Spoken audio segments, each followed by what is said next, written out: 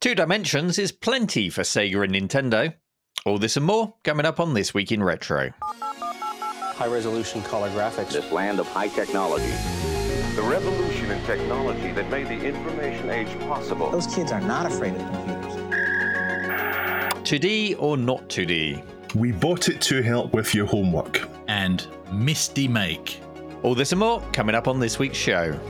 Up-to-date news for out-of-date tech. Hello. Hello, Dave. Hello, Chris. How are we? Have I recovered? It's going to take a few days. So, as you know, I went to Kickstart, which is a brand new Amiga event that was held in Nottingham this year. I was there from Friday lunchtime to set up through to Sunday evening.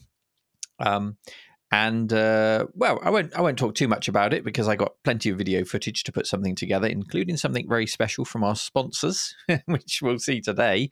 And I'll share with you all my experience of that show. Suffice to say, it was fantastic. The show was great. The after party was great. And it was great to see Amiga user groups come together from all over the country. We had the Robin Hood Amiga group, the Scottish Amiga user group, Yorkshire, Southwest Amiga group, and others all came together in a room, and it was just nice to see so much Amiga love in one place. Fantastic. So if I sound a bit croaky, it's because I had a couple of late nights, but I'm back in my own bed now. Yeah. I did hear from lots of people who were at it. Everyone said it was great. So many good photos. It looked absolutely packed.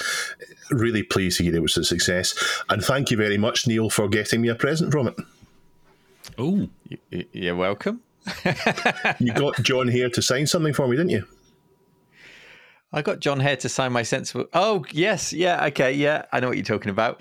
So I took my Sensible World of Soccer box, which had been signed by Stu Cambridge, and then I took it to John because I wanted him to sign it. And for some reason, I don't know why, he signed it to Dave. Oh, no. And I did, and then I said to him, "Who the hell's Dave?" And he went, "Oh, sorry, Neil." And then it took about like 2 minutes changing the word Dave into like a football player and Neil. He but and the thing is, when I look back at Stu's signature, he spelt my name wrong and then crossed it out. So both of them messed up my name. So they've just ruined your box, basically. Basically, yeah. That sounds like a Mike Daly stunt. Oh, Mike Daly was brilliant. So he was with the Scottish Amiga user group, stood in a circle. They didn't know who he was. And they were talking. I think someone said something like, did you see the Mike Daly talk? And someone said something along the lines of, no, he's a bit of a at which point he kept quiet. And then it got into the conversation. And then someone else said, no, I think it was the same guy, said, but I have got Lemmings with me, so I will get him to sign it. Have you seen him? And someone else went, yeah, he's right there.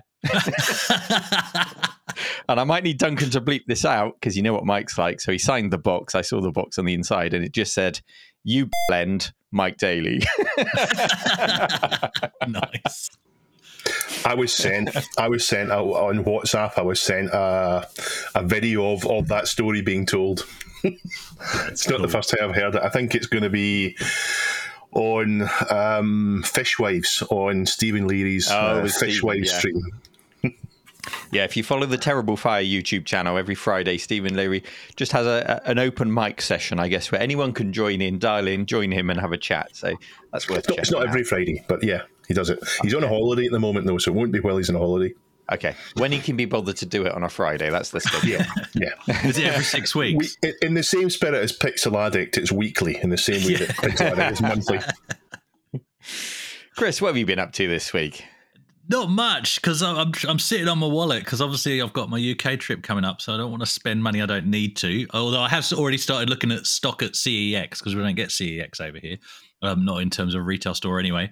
So hang on. No. When you last said that on the show, there was a comment saying, Chris, we absolutely have CEX in Australia. Oh, there probably was. Not in Western Australia, we don't at all. They've got a web presence. They may have 1 or 2 stores. Nothing like it is in the UK. In the UK, you trip over and you go, what was that? Oh, it was another CEX store. They're everywhere. It's completely different. I'll be honest, I rarely go to them. They're not my shop of choice for retro stuff. No, but what I like about them is, because obviously I've dipped into them when I have been over before, is they're actually very cheap compared to the prices we get over here, and they're a great place to just start hoovering up. Well, I won't hoover up just the ones that I have, connections to, but things like PlayStation 1, PlayStation 2, even into the PS3 and Xbox 360 era, you're talking a couple of quid per game. Why not? I'm not looking for collectibles or anything like that. Yeah, when you can avoid postal costs, factor that in. Why not? But yeah, other than that, I've been on Marketplace looking at hi-fi stacks. I don't need a hi-fi stack. I don't want a hi-fi stack, but I've got the CD TV and it needs to sit in a hi-fi stack. That's how I want to set it up. So yeah, that will happen. I bought a hi-fi stack and I'm delighted with it. I recommend them. I think we went wrong when we went away from them. They're great. Go and get one. Do it. Just do it. Spend your money. The great thing is, and this is why I'm not getting any FOMO on it, is because they're everywhere and they're like, $50, $60. And depending on what you're after, they're so easy to pick up. Yeah. I think for a certain generation of people like us, there is nothing more frustrating than a Bluetooth speaker where a stack system would have been 20 years ago. Just doesn't make any sense to me. After decades of chasing like hi-fi and the perfect positioning of your speakers and putting spikes on your speakers so that there's not too much contact with the ground and all of this stuff, and then suddenly it's like, hey, this Bluetooth speaker is all you need. Yeah. It frustrates me. They do sound good, and they have clever technology inside them to adjust the sound. So the way we used to do it with the hi-fi systems, we would physically adjust things to try and stop the problems happening. The Bluetooth speakers don't do that. They adjust the sound to overcome it. I think they do sound good, but a nice hi-fi system looks better. It's nicer to use. I'm not sure my Bluetooth speaker that welcomes me with a really bad Chinese English accent when I turn it on has any of that particular technology in. But I think if you buy a more expensive one, then maybe, yeah. I was actually sitting here thinking the JBL that I got my wife years ago, it sounds so much better than any hi-fi we had back in the 80s. It's such a nice tone. It really is, yeah. So I think if you spend more than $3 on it, then you might be better. Yeah, I think that might be the problem here, guys. And I get the convenience. The convenience of a Bluetooth speaker is, or even a sound bar, is fantastic. Okay, I will stand down. Dave, anything that you've been up to, or do you want to go into the housekeeping? It's kind of housekeeping related. We'll cover my bit in housekeeping, yes, but we will do. Let's do the housekeeping jingle.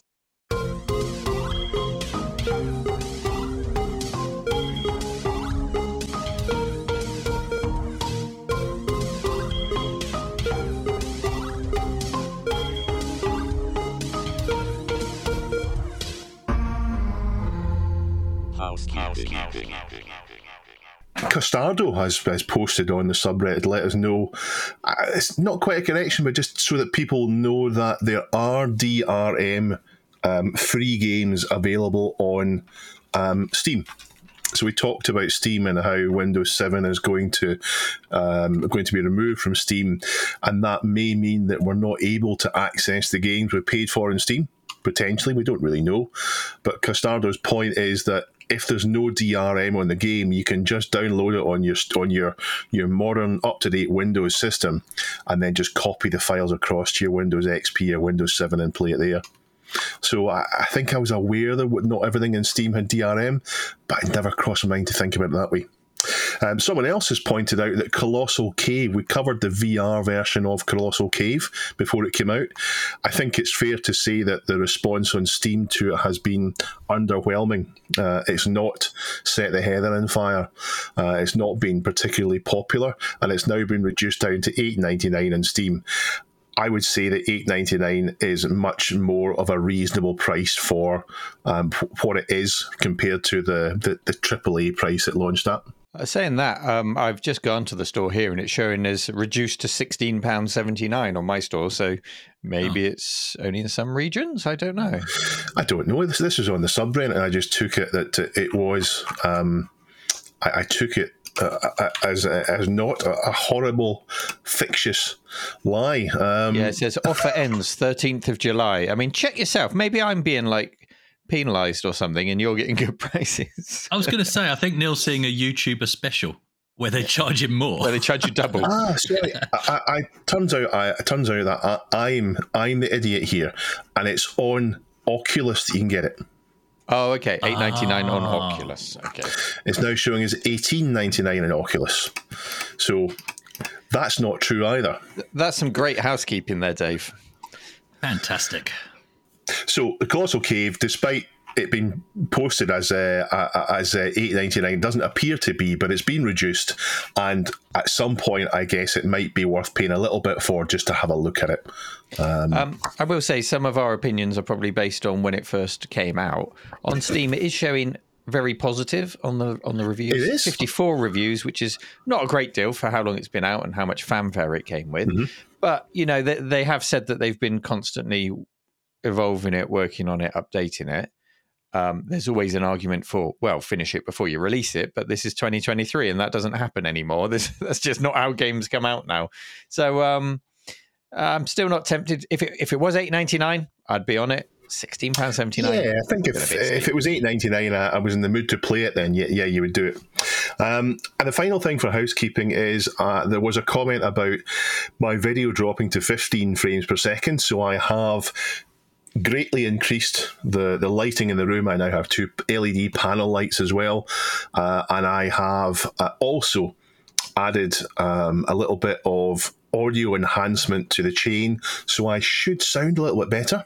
Should be less sibilance, and I should also look in 30 frames per second. Glorious, absolutely glorious. So thank you to our patrons for providing the funds that I've now overspent on these things.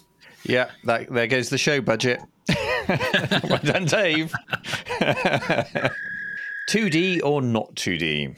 We've got a couple of interesting new games set to be released in October from the big names Sega and Nintendo. We've got a Sonic game and a Mario game, which on the surface sound like it could be any year from the last 4 decades. But what is it that's new and special about these Sonic and Mario games? Well, the thing about them is, and the reason they're appearing on this show, is that they're both 2D games. These are companies, Sega and Nintendo, which push the envelope, of course, of video games, and they're now using their most valuable mascots. I think they're probably their most valuable mascots still, to push 2D games. It's like the console wars of the Mega Drive and the Super Nintendo are back again. But this time Sega don't make consoles, and both games will appear on some of the same platforms, but you know what I mean. The story was shared with us by Dr. Local, and it appeared in The Guardian by writer Keith Stewart, who I think has had some of his articles included before. And the games are called Super Mario Wonder and Sonic Superstars. And I've got some quotes here from Keith in the article. First thing that I picked out, he muses that it feels like more like a statement about the industry than an attempt to outdo each other. Game development has become bloated and ruinously expensive, with open 3D environments requiring years of work, vast teams, and bleeding-edge physics engines. Taking these games back to their roots has no doubt allowed Sega and Nintendo to focus their efforts and produce gorgeous-looking games with smaller teams in shorter production cycles. So that's Keith's thoughts on it, and I agree that may be a factor. We have seen low-effort titles before released for your phone. There was certainly a Sonic game some years back for your Android, I remember. But I really don't think that these companies would allow their crown jewels to seem to be too tarnished certainly on current gen games consoles. So to me, it does feel like there's a stylistic decision that's been made in there, and done right, it would still need plenty of people to create a 2D game. You know, there's a reason why a lot of animation studios move to 3D modeling for their TV series and for their movies. To knock out episodes quite quickly instead of the painstaking work of painting animation cells. So a new first-party game is going to be expected to have beautiful animated visuals and an awesome soundtrack, regardless of how many dimensions exist. Now, I haven't seen this game in action. We're calling it a 2D game. There's still every possibility that it's actually a 3D modeled game presented in a 2D style. I don't know yet. I need to look into it a little bit more. I would imagine it must be. I mean, it must be 3D modeled. It won't just be pixels and sprites, surely. It would be 3D model, will be a 2D perspective, surely. Yeah, I think so, with that sort of retro feel to it. So Keith also touches on something that regularly comes up on this show. It'll probably come up later today. It always does. But I don't think we've ever applied these thoughts to Sonic or Mario, so I'll just quote him here. He says, "I sometimes wonder if it became harder to store visual memories of game worlds in the 3D era. Too much space, too much to see and recall. You experienced 2D platformers like a book from left to right, each discrete stage a single chapter. You didn't just play Sonic and Mario, you read them. I could probably play Green Hill Zone with my eyes shut, just as I can recall great chunks of the Shakespeare, Larkin, and Fitzgerald I read at school and university." Now, this is something we usually apply to text adventures, to be honest, and very low resolution 8-bit games. I never really thought of Sonic. Now he said it out loud, I do agree with him on that. There's less of a gap to fill in, less of an imagination gap, as we often call it, to fill in with a Sonic or a Mario, but it is still there, I think. I personally have thought for a while that modern games modern machines offer so much power. But now that the audience is so broad, from people like us who have some nostalgia baked in, such as our age, to brand new young gamers, that the video games can be presented as art however the artist or game designer wishes to relay their story now. It can be first person, RTX enabled, 3D cyberpunk, a whole world where the puddles reflect the neon. It can be a 2D shooter in the style of a 1930s animation, like Cuphead. It doesn't matter anymore. It just needs to be entertaining and enjoyable, and it can all be created within the very wide boundaries of today's hardware. So, guys, were you surprised to hear that these new games would be in 2D or 2D-like? While we're on the topic, are there any games that you love that you would like to see made in 2D? I'm surprised, but I'm certainly not shocked. Game development over time has to follow trends, and it has to follow technology. Or there's always been a push, at least, to do that. We left text adventures behind when it was deemed that they were old technology, and then we left point and click adventures behind when it was determined that they were old technology. Now, these days, you can still find new ones being made because they're no longer felt to be out of fashion. In other words, they're old enough that they're not just behind the times. When you see them, it's someone making a conscious decision to do it. But all through the years, that's happened. In the 90s, game franchisings seemingly had to go 3D or give up. That requirement is gone now, and you can do 2D games without any problems. In fact, there's more. There's more than you could play on Steam and itch.io of old-style games in a lifetime now.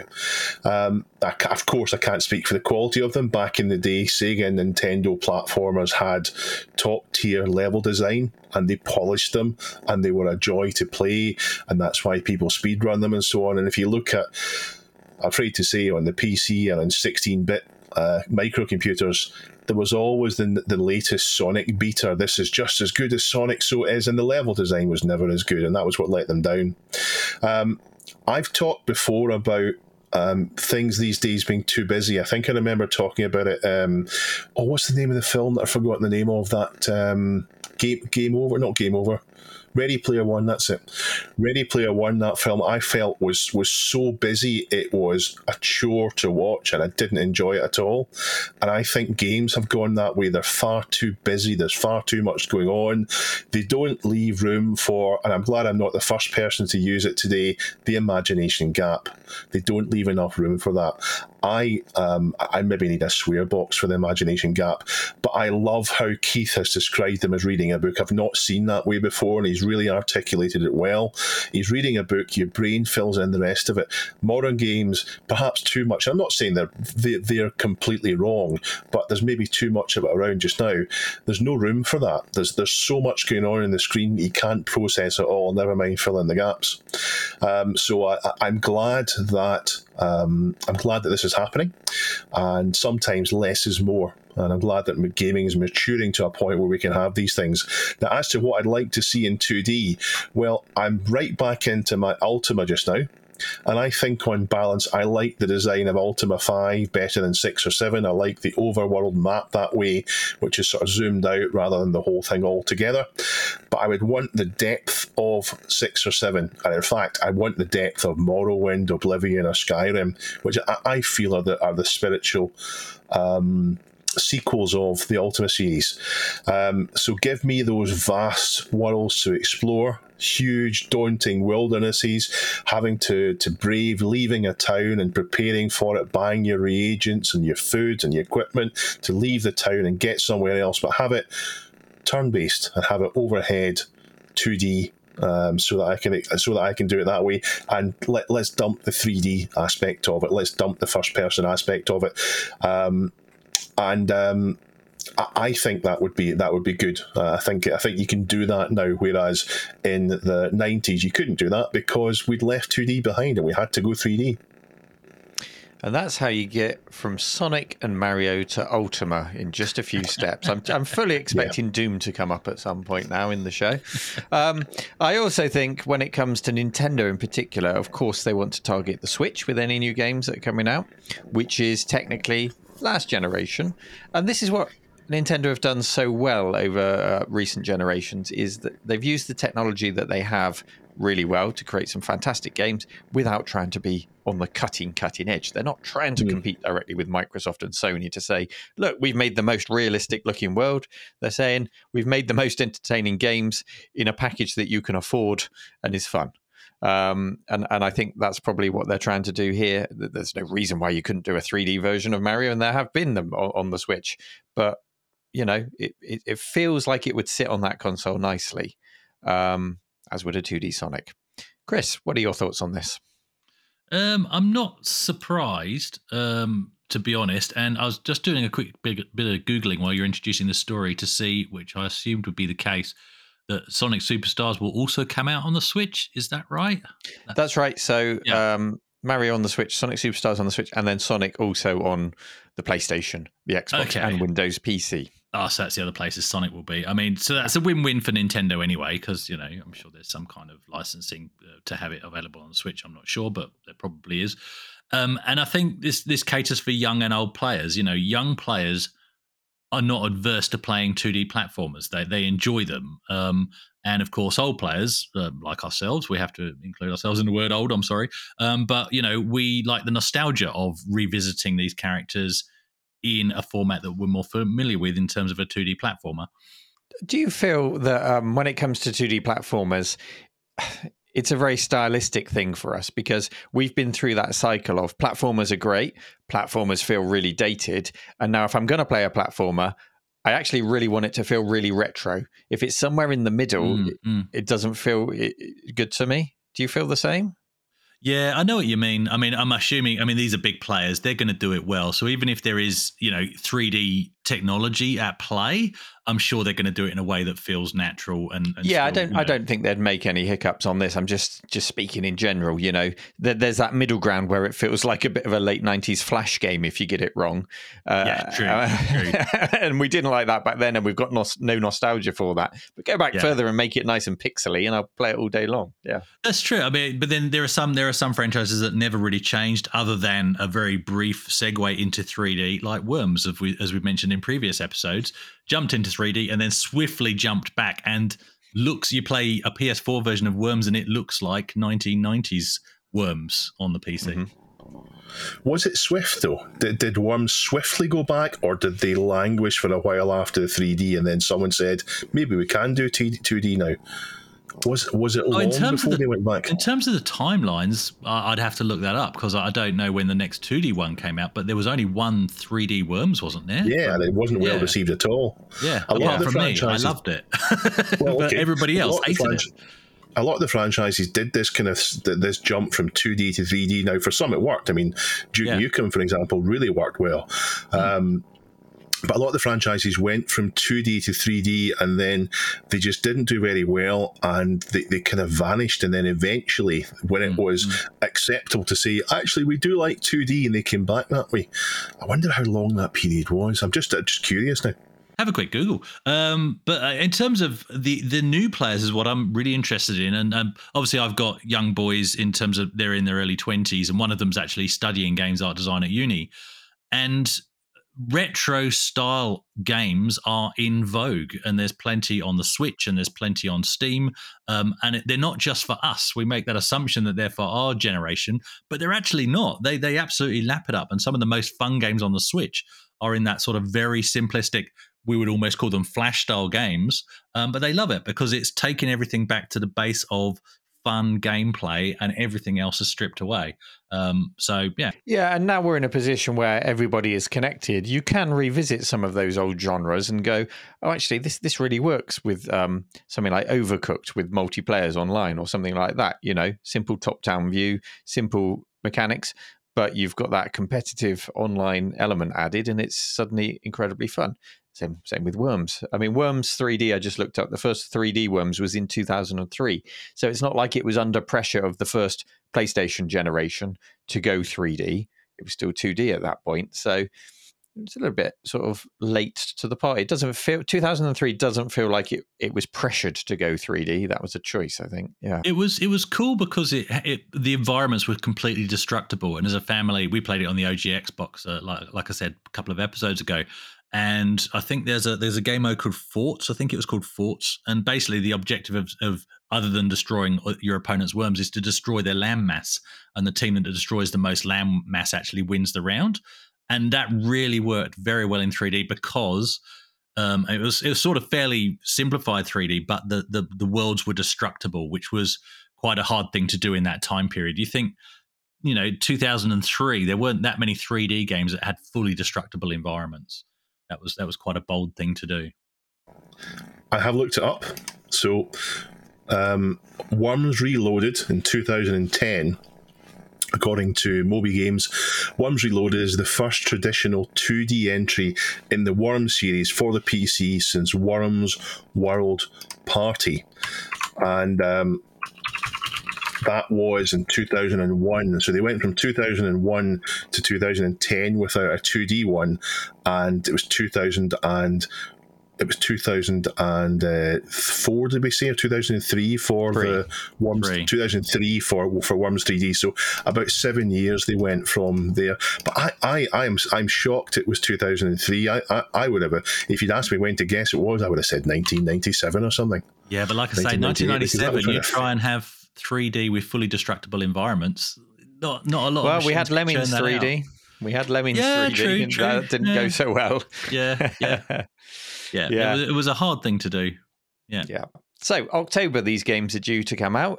So if you are a console owner, if you're a Switch owner, you can get the new Mario, and pretty much everything else Sonic will appear on. Look out for those. Thank you to Dr. Local for submitting the story. Chris, do you want to shoehorn Doom in before we end the story? Actually, yes, because I didn't answer your question as to what games I would like to see go back to 2D. Look, here we go. Wolfenstein, we discussed, came from 2D, as did Duke Nukem. So what about sending Doom Guy back into the flatlands? It's already been done. There is a Doom 2D. Damn it. Yeah. Yeah, go and look it up. Fair enough. Neil, we are sponsored by Pixel Addict magazine, but I think you asked them because we feel that sometimes, and this might shock our listeners, but sometimes our sponsor slots aren't as good as we'd like them to be. We thought we'd ask them to do it professionally for us since you were meeting them. And, I was a roving reporter at Kickstart. I bumped into them at their stand and I said, right, show us how it's done. And this is how it went. Hi, I'm Ian from Addict Media, Amiga Addict and Pixel Addict, and I'm here with Neil. I think you may have met him before, and we're just talking about Pixel Addict. This is one of the older versions here. The new issue will be out on the 12th of July, I think. Don't look at me. Well, yeah. You presume that I know. And it features the Commodore Plus 4. There's the new album from the Fast Loaders. Monsters is being covered in there as well. So that's all great sort of metal versions of classic C64 and Amiga kind of tracks. And Homebrew Heroes, you've got a chance to win a copy of Xeno Crisis on the N64. Oh, there you go.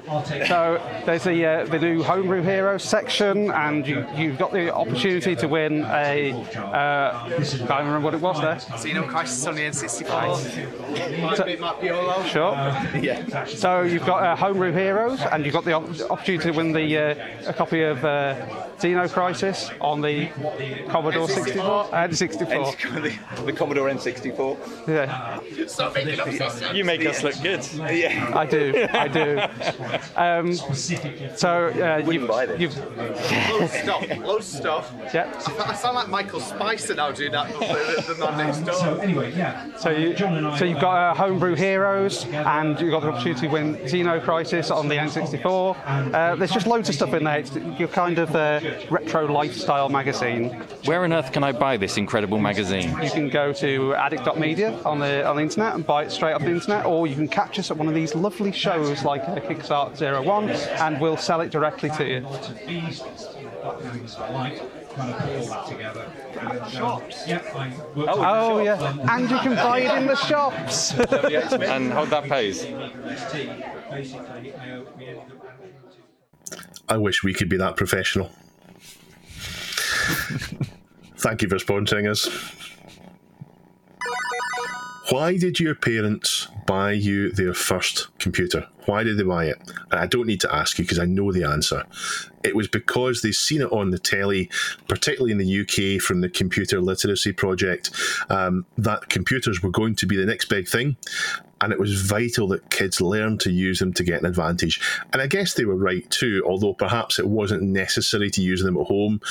Everybody uses them these days in the office, and nobody needed to learn how to do pixel perfect jumps in Manic Miner to be able to operate Outlook. My story this week was submitted by Antiques for Geeks. I do like that username. And it's by renowned Celtic-supporting TV star Dominic Diamond. Now, we've actually talked about Dominic Diamond before when someone submitted a pre-Games Master in-depth news thing he did for Scottish News TV about software piracy. A really interesting thing. And he writes a monthly column for The Guardian. And unlike Pixel Addict, he understands that a month does not contain 6 weeks, and he actually matches his monthly column to the calendar. Now, Dominic tried to explain the ZX Spectrum to his son Charlie. Now, he mentions that he's about to go to university, so I presume he'll be roughly in the same age bracket as yours, Chris. Dominic even talked about the ZX Spectrum printer, proving that he must have watched last week's episode of This Week in Retro. Now, the conversation is very amusing, and it shows that his son didn't really get the Spectrum.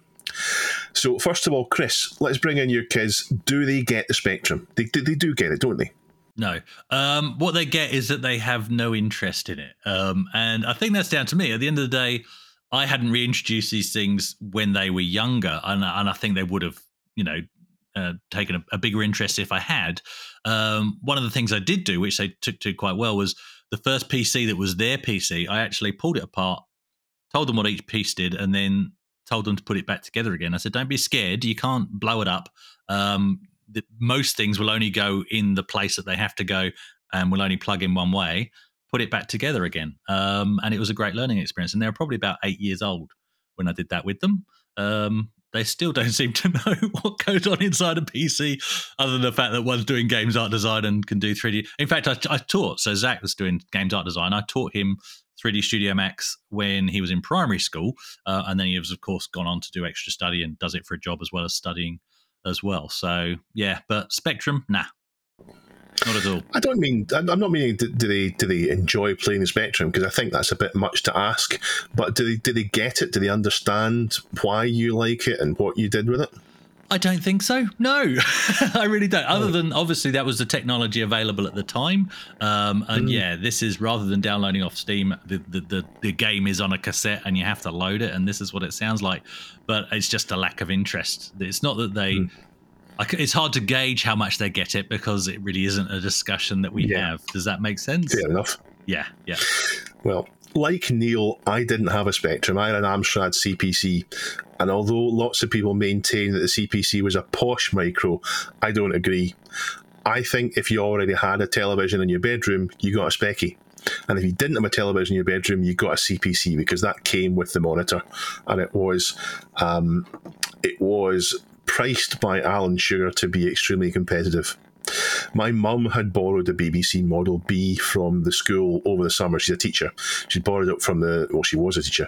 She borrowed it from the school over the summer to get familiar with it. She didn't use it at all. She didn't actually get around to it, but I certainly did with my brother.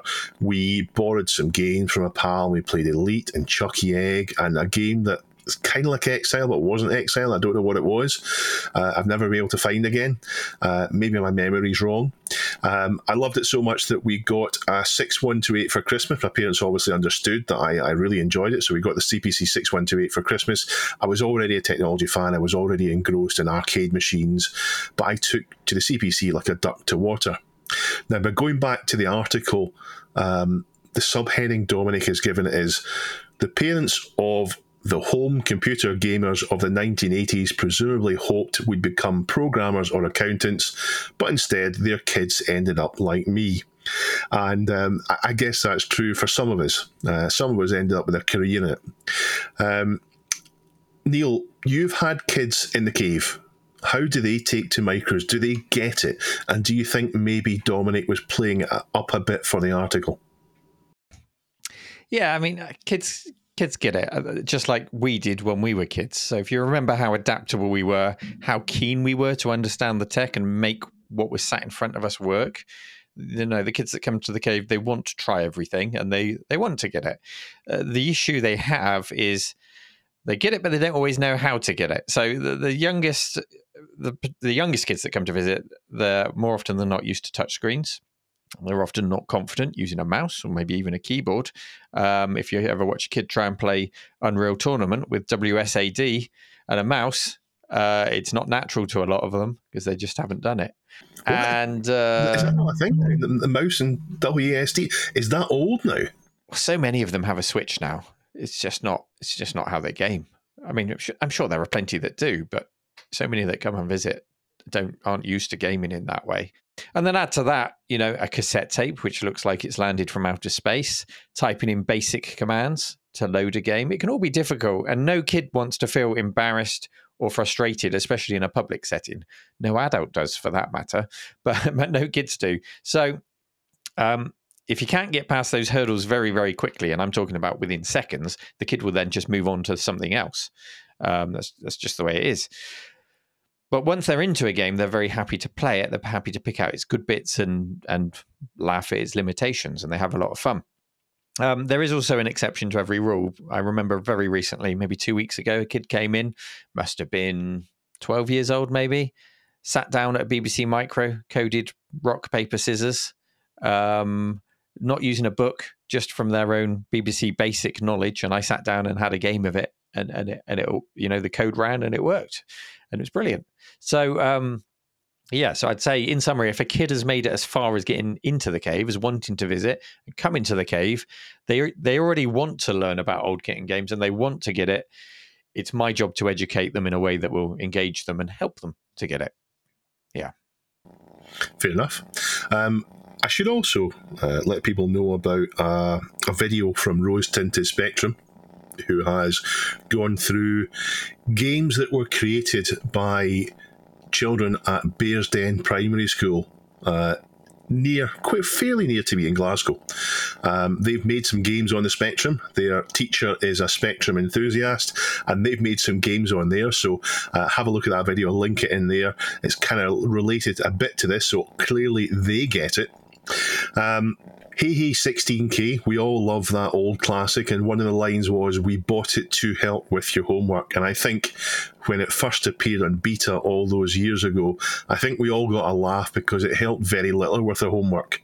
We could force ourselves to use the computer to print out our homework, but it didn't really contribute very much. I should also point out, just to make you feel old, that Hey Hey 16K came out 23 years ago. although the beta version with the video was 2004. And 23 years ago, the Spectrum was less than 23 years old. So that should make you feel nice and old. There's a link in the show notes to Dominic's column, and also have a look at Rose Tinted Spectrum's video. So before we go into story 3, we're going to have a musical interlude from our friend Banjo Guy Ollie, who, while recording this show, I noticed a tweet appeared for his new song called Wee Wee Wee Do Do, featuring This Week in Retro. And this is what it sounds like. A wee way we do. A wee wee. A wee way we do. A wee way we do. A wee wee. A wee way we. They were phenomenal. A wee way we do. A wee wee. A wee way we. A wee wee. A wee way we do. A wee wee. Welcome to my house. My last wee came from the side of the road, simply applying the pressure. It was just there. I cleaned it up, Dave. We could have done that. That's how things are done these days. We wheeze. A wee way we do. A wee wee. A wee way we.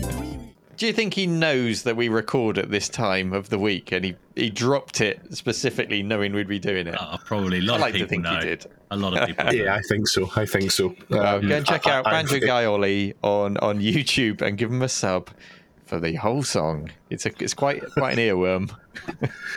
And there's a video for it as well. The video is worth watching. Yeah. Thank you very much, Banjo Guy Ollie. At me in stitches. You guys were into point and click adventures, and the one that always springs to mind for me when this topic comes up, even though I never really played much of it, was Myst, which oddly I think I've got a false memory of anyway, as I swear I remember kind of FMV movement sequences between the scenes, like you click and then it would sort of slide in via FMV to the next scene. That's how I remember it. But when I looked it up this week, when I was researching for this story, I couldn't find any of them. I found something similar to what I was thinking in Riven, I think, but not in Myst. But anyway, am I going crazy? No, I have memories of games that aren't real memories, and don't worry about it. I think you've in Myst, you sort of moved about in it like it's Google Maps, like you were clicking about in a Google Map thing. But I think it's the imagination gap that your brain's filled in, and you remembered the bits your brain have filled in. I never think of Myst though as a point and click, but I can't say you're wrong to call it a point and click. I mean, it is a point, you click. You don't use the keyboards. It's a point and click, I guess. Neil? Yeah, I mean, you might be confusing it perhaps with Return to Zork. Had some sequences sometimes between different scenes that you were in, and it had the sort of swooping intro sequence. I can't remember now. Did Myst have an intro sequence around the island? I can't remember now if it did or not. But yeah, it's more of a flick book, isn't it? Going around with animated elements within the static scenes to bring it to life. Is Myst a point and click adventure? Is the other question that pops up there? I think of it more of as a clicky puzzle game than a point and click. I don't know. You tell me if I'm wrong, but when I think of point and click adventure games, I think of my character being there in the third person on the screen, and I'm clicking for my person to walk around the screen and do things. Whereas Myst is a first person adventure game, and it's a small difference, but for me it puts in a different subgenre of adventure game to point and click, perhaps. But feel free to disagree. That's a fair point of difference. Well, anyway, Myst is a point and click / first person puzzle adventure game with FMV elements. We'll call it that. And if you had the right grunt in your PC back in 1996, then you know the illusion was quite a nice one. But what if you didn't have? And Dave's holding up the Myst trilogy right now. Fantastic. Yeah, beautiful big box. Very good. But yeah, what if you didn't have the right grunt? And it was sort of in that era of, you know, if there were FMV sequences and your machine wasn't quite up to scratch, then you'd sort of get that choppy playback and all that kind of stuff, which didn't make it a very pleasant experience. I recall the playback on my machine at the time being a bit dodgy anyway. But what if you only had 16 kilobytes of space and a resolution of 40 by 48 pixels? Well, actually, you'd be fine, because a crazy person called Vince is working on a demake of Myst for the Atari 2600. There's no FMV, of course, and you're taken scene to scene in a series of still pixel art images. And in the context of the limitations of the VCS, this demake actually looks quite stunning. That may be pushing it a bit. It looks nice. It looks quite nice. And side-by-side comparisons do actually help you understand what you're looking at in places. You, of course, look around using your hand pointer, just like in the original, but now you control it via the joystick rather than a mouse. And you select left, to look left, and right to look right, and forward to move into the scene, depending on where the cursor is located on the screen, much like the original. And many of the game's mechanics are there as well, including being able to select and pick up things and interact with objects, all from a first-person perspective. Ars Technica actually have picked up on this story as well, and I'll link to their story in the show notes as well, because they actually give excellent side-by-side comparison images showing each scene in its original form and on the Atari 2600. Vince is basically aiming to make the game completable without being a complete game. So what I mean by that is he's reconstructing the shortest route through the game and not bothering with the fluff for now. What do you guys think of Vince's approach and what he's managed to squeeze out of the Atari, Neil? By fluff, do you mean the game itself? Yes. Yes. He's removed large chunks of the game itself. Yeah. Just an intro and then an exit. That's it. So, Chris, do you like adventure games, or do you think they're just a lot of fluff? All good games have an element of fluff, I think. But anyway, yeah. So the first thing I'd say, having seen this, if you don't know the game Myst, you're going to struggle to recognize some of the scenes because some of them are identifiable. Others just look like some kind of abstract art project. And you've really got to squint to work out what it is. But, considering it's an Atari 2600, it's incredible the art that they have come up with within its limitations. I think what really fascinates me about this whole project is that you're seeing a genre of game that predates the hardware running on it. So it's a first-person graphic puzzle adventure game. That wasn't a thing in 1977. The nearest thing I can think of is probably Sierra's Mystery House in 1980, but that was presented with like line art. It wasn't in this kind of artistic style. And this is an Atari 2600 trying to be photorealistic, trying its very best, and being a first-person puzzle-solving game. I mean, I guess if you want to talk about adventure games on an Atari 2600, you would say adventure. Very different type of game. Doesn't even come close to it. So there were early signs of people wanting a slightly more in-depth gaming experience from there. Also had not the first, but one of the first Easter eggs hidden in that game, which is something we were talking about last week. So there's a little connection there. So I admire it for the fun it's having, for just seeing a different genre on a 2600 that isn't a simple shooter or a Pac-Man or River Raid. It's just nice to see something different on there. And it's kind of how I imagine the real Myst looks if Chris or Dave are playing it without their glasses on. Does that seem about right? That is about right. Yeah. Am I allowed to mention the imagination gap again? Oh, go on then. If you look at the side-by-side pictures, which is in the article, I suggest you do that. Link in the show notes.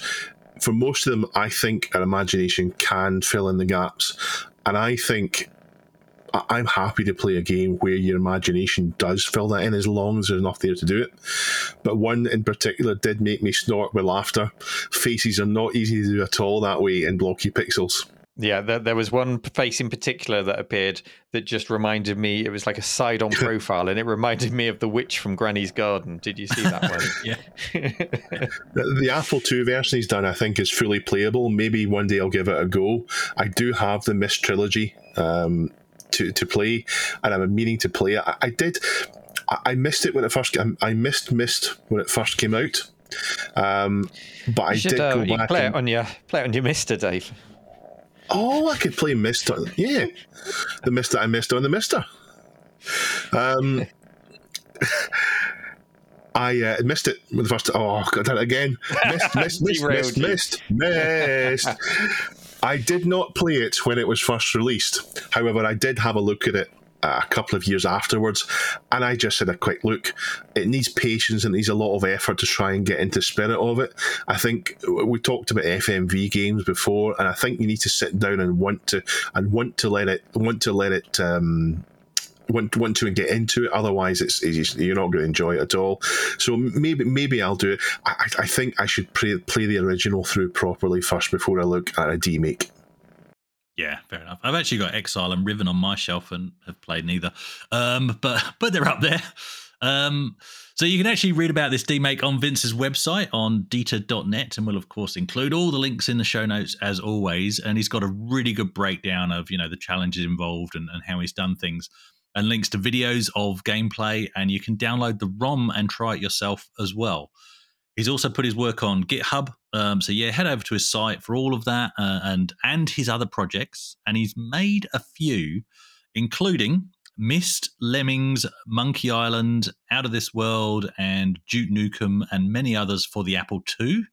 And he's also got Secret of Monkey Island intro. I don't think that's a game; it's just the intro, and an ET parody called Cheat, as in CHEAT, for the Atari 2600.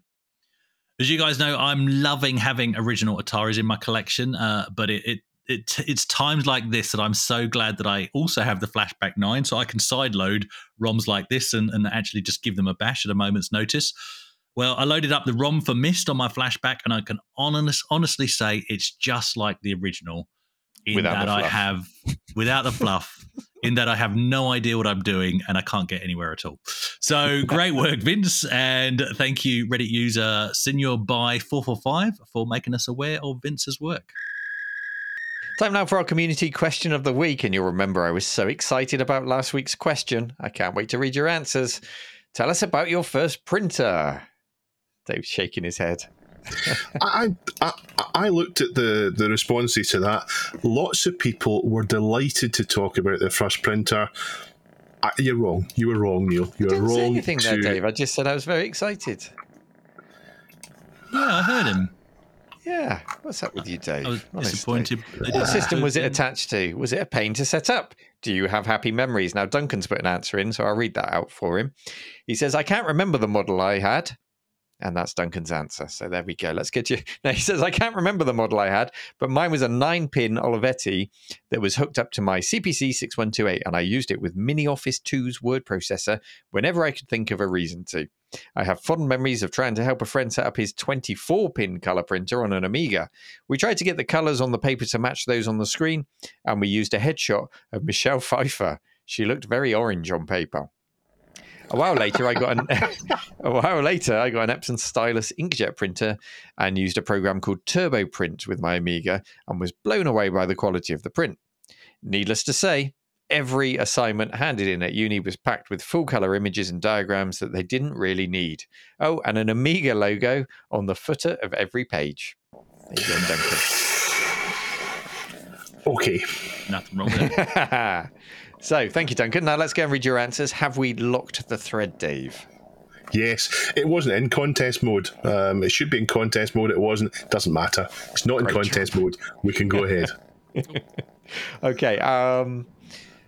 I'll read the first two because the first one's very short. G7VFY says, I still have some dot matrix printers. I hire them out as props for TVs/movies. So there you go. Who would have thought of that as a job? I am the go-to guy for dot matrix printer hire for TV shows. Do you hire out more stuff? Is this a little side income for you to have all these things you hire out to TVs and movies? An interesting thing there. Yeah, let us know. Let us know, G7. I know that I think the Cambridge Computer Museum have a side hustle where they rent stuff out to TV shows and movies and things like that. Interesting. I think it's perfectly possible, but I think you probably want to have a whole side inventory just for that purpose because it's going to get abused and battered a bit. So you've got to be quite organised to arrange that, I'm sure. And then the second answer from RM Gauge 127 says, my first printer was an Oki Data OkiMate 10 for the C64. Okay, mate. It was painfully slow, but printed in colour. There was a demo picture that the printer could print that reminded me of J.R.R. Tolkien's Lord of the Rings, a tree with some rocks and things, if I remember correctly. The anticipation of what the picture would look like was electric for a 13-year-old, I guess. Later, I got a faster black and white printer that was a lot more usable for schoolwork. My last dot matrix printer was a Panasonic KXP1124 that made a frightfully loud screeching sound while printing, a sound that Chris did such a good impression of last week. Yes, Dave? I was going to ask Chris to do his impression again because I was really, really amazed by how good it sounded back in the playback. It's no hassle for me. I'll do it again. Okay. And it says the quality was much better as it had a 24-pin print head. And no, I don't miss that sound at all. Printing banners for birthday parties on tractor feed paper was pretty cool, though. And I did notice that LGR also commented on last week's show about dot matrix printers. That's what he's done the banners for that with Cool Crab and all the rest of it. They're really good, really good. Yeah. Dave, do you want to take the next answer? DJ Chris Fury. Is that you, Chris? No. DJ Chris Fury says, my first printer at home was a DEC LE75 dot matrix printer that was surplus at my place of work, which have everything DEC's, that's Digital Equipment Corporation, and if memory serves me right, I had to make a cable to plug it into my Amiga A500. The printer has an RJ11 or MMJ knowing DEC and was 25-pin serial on the Amiga end. Not a problem for me as I used to install these printers and connect them to terminal servers back in the day. By the way, my impression of the printer noise beats all of your poor efforts hands down. It's fighting talk. Maybe this is you, Chris, because your impression did beat ours hands down. It beat mine hands down. I've seen a video doing the rounds recently. It means it beat us too, yeah. I've seen a video doing the rounds recently where there's a guy doing impressions of the exhaust sounds or engine sounds of lots of different cars. Oh, yeah. So maybe you could sort of specialise in different dot matrix printer sounds. So Chris, yours was more like a Star Writer. Oh yeah, DJ that's what I was going for. Fury could do a good deck impression. I don't know. Yeah, probably. Yeah, that's the difference. Following on from a technical Lego story, we started a Lego club in secondary high school, and we even made a club card so we could show it and get back into school at playtimes and lunchtime to play with the school tech Lego using a BBC Micro. The turtle plotter with a pen used a language called Logo, if memory serves me right, and memory does serve you right because that's what it did. So right again, so there is a link on this tangent as it sounds like Lego. I will shut up now. Thank you very much, Chris. Do you think everyone should just end their comments with "I will shut up now" from now on? Then we know when to stop reading. I enjoyed that. Fantastic. Chris, do you want to read out the next one? Yep. So the last one is from F030. First printer for me came with our family's Atari 520 ST. Became mine soon after. It was an Atari SMM 804. What made it awesome? The angled styling that matched the Atari ST. The thing looked like it oozed speed and was about to take off. I actually used to use the thing for about 5 years and have fond memories of the dot matrix sound. Yeah, I think it's a cool thing to have nostalgia for. Did you have one of those, Dave? Mr. Atari? No, Dave? I didn't even know you existed. I'm looking at on eBay now. That'll be a branded something. You know, you can just do an image search. You don't have to buy one. If you want to know what it looks like, you don't have to buy eBay is a good place to find images of them. Yeah, true. Thank you to everyone who submitted answers. We've got lots more answers in there as well. Lots of long answers about. Marin Bala had an Epson FX80. Tor had a Star LC10 and said it was the best thing ever with the excellent punched paper. I am reflecting the excitement shared by Neil. Yeah. Degasman, another Star LC10. The LC10 seems like it was quite popular. Commander Red had an HP 2100. It wasn't their first, but they did have that at some point and enjoyed the fact that it did PostScript, which was really important for using programs like Quark Express to get that WYSIWYG output that we were talking about. Prefim had Sinclair ZX printer. So many more in there. So if you want to go and have fun reading about this might be our most answered question of the week in recent months. So much excitement for printers. It's a long scroll.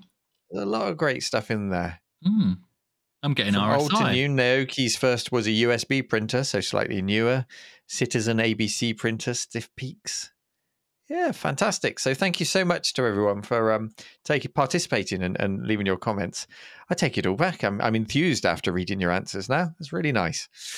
So our new question of the week. Should we go with 2D game demakes? Is there a game that was 3D that you would like to see in 2D? Dave, you look like you're thinking. Yeah, you'd like that question? Yeah. You asked a question, so I gave it consideration. Yeah, we should do that. Yeah, okay, we'll do that. Question of the week. What game would you like to see get a 2D remake and why? There we go. That's what I said, but Dave said it again. And Duncan will put it on our Reddit, reddit.com/r/this week in retro. Leave your comment. Make sure you end your comment with, and now I'll shut up. And we'll look forward to reading them in next week's show. Before next week's show, I will delete any comment that doesn't end with, and now I will shut up. And now I'm afraid it's time for all three of us to shut up. Yeah. Smooth. Take care, everyone. See you next time. Bye-bye. I'm shutting up. I'm waving. Neil's waving. Chris is waving. Frozen. There he is. That's why he's got the hoodie on. As soon as we finish, he's going to put his beanie on. Do-do-do-do-do-do. Do-do-do-do-do-do-do-do.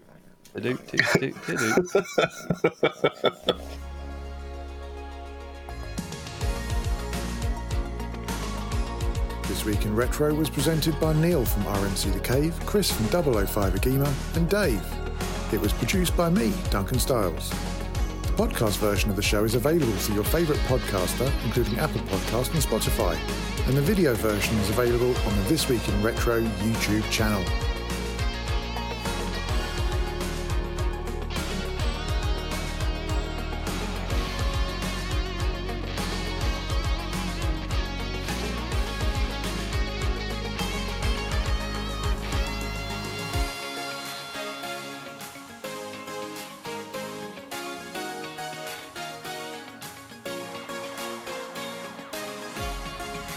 Join our community subreddit at r/thisweekinretro to suggest and vote on the stories we cover on the show. If you watch This Week in Retro on YouTube, please give us a like and subscribe to help us reach new viewers. If you enjoy our show and would like to support it, then please check out the link to our Patreon page in the show notes or description. Thank you for listening, and we'll see you next time for more up-to-date news for out-of-date tech.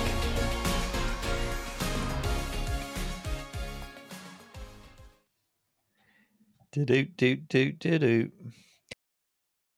Do-do-do-do-do-do-do. Do-do-do-do-do-do. Wee. Wee.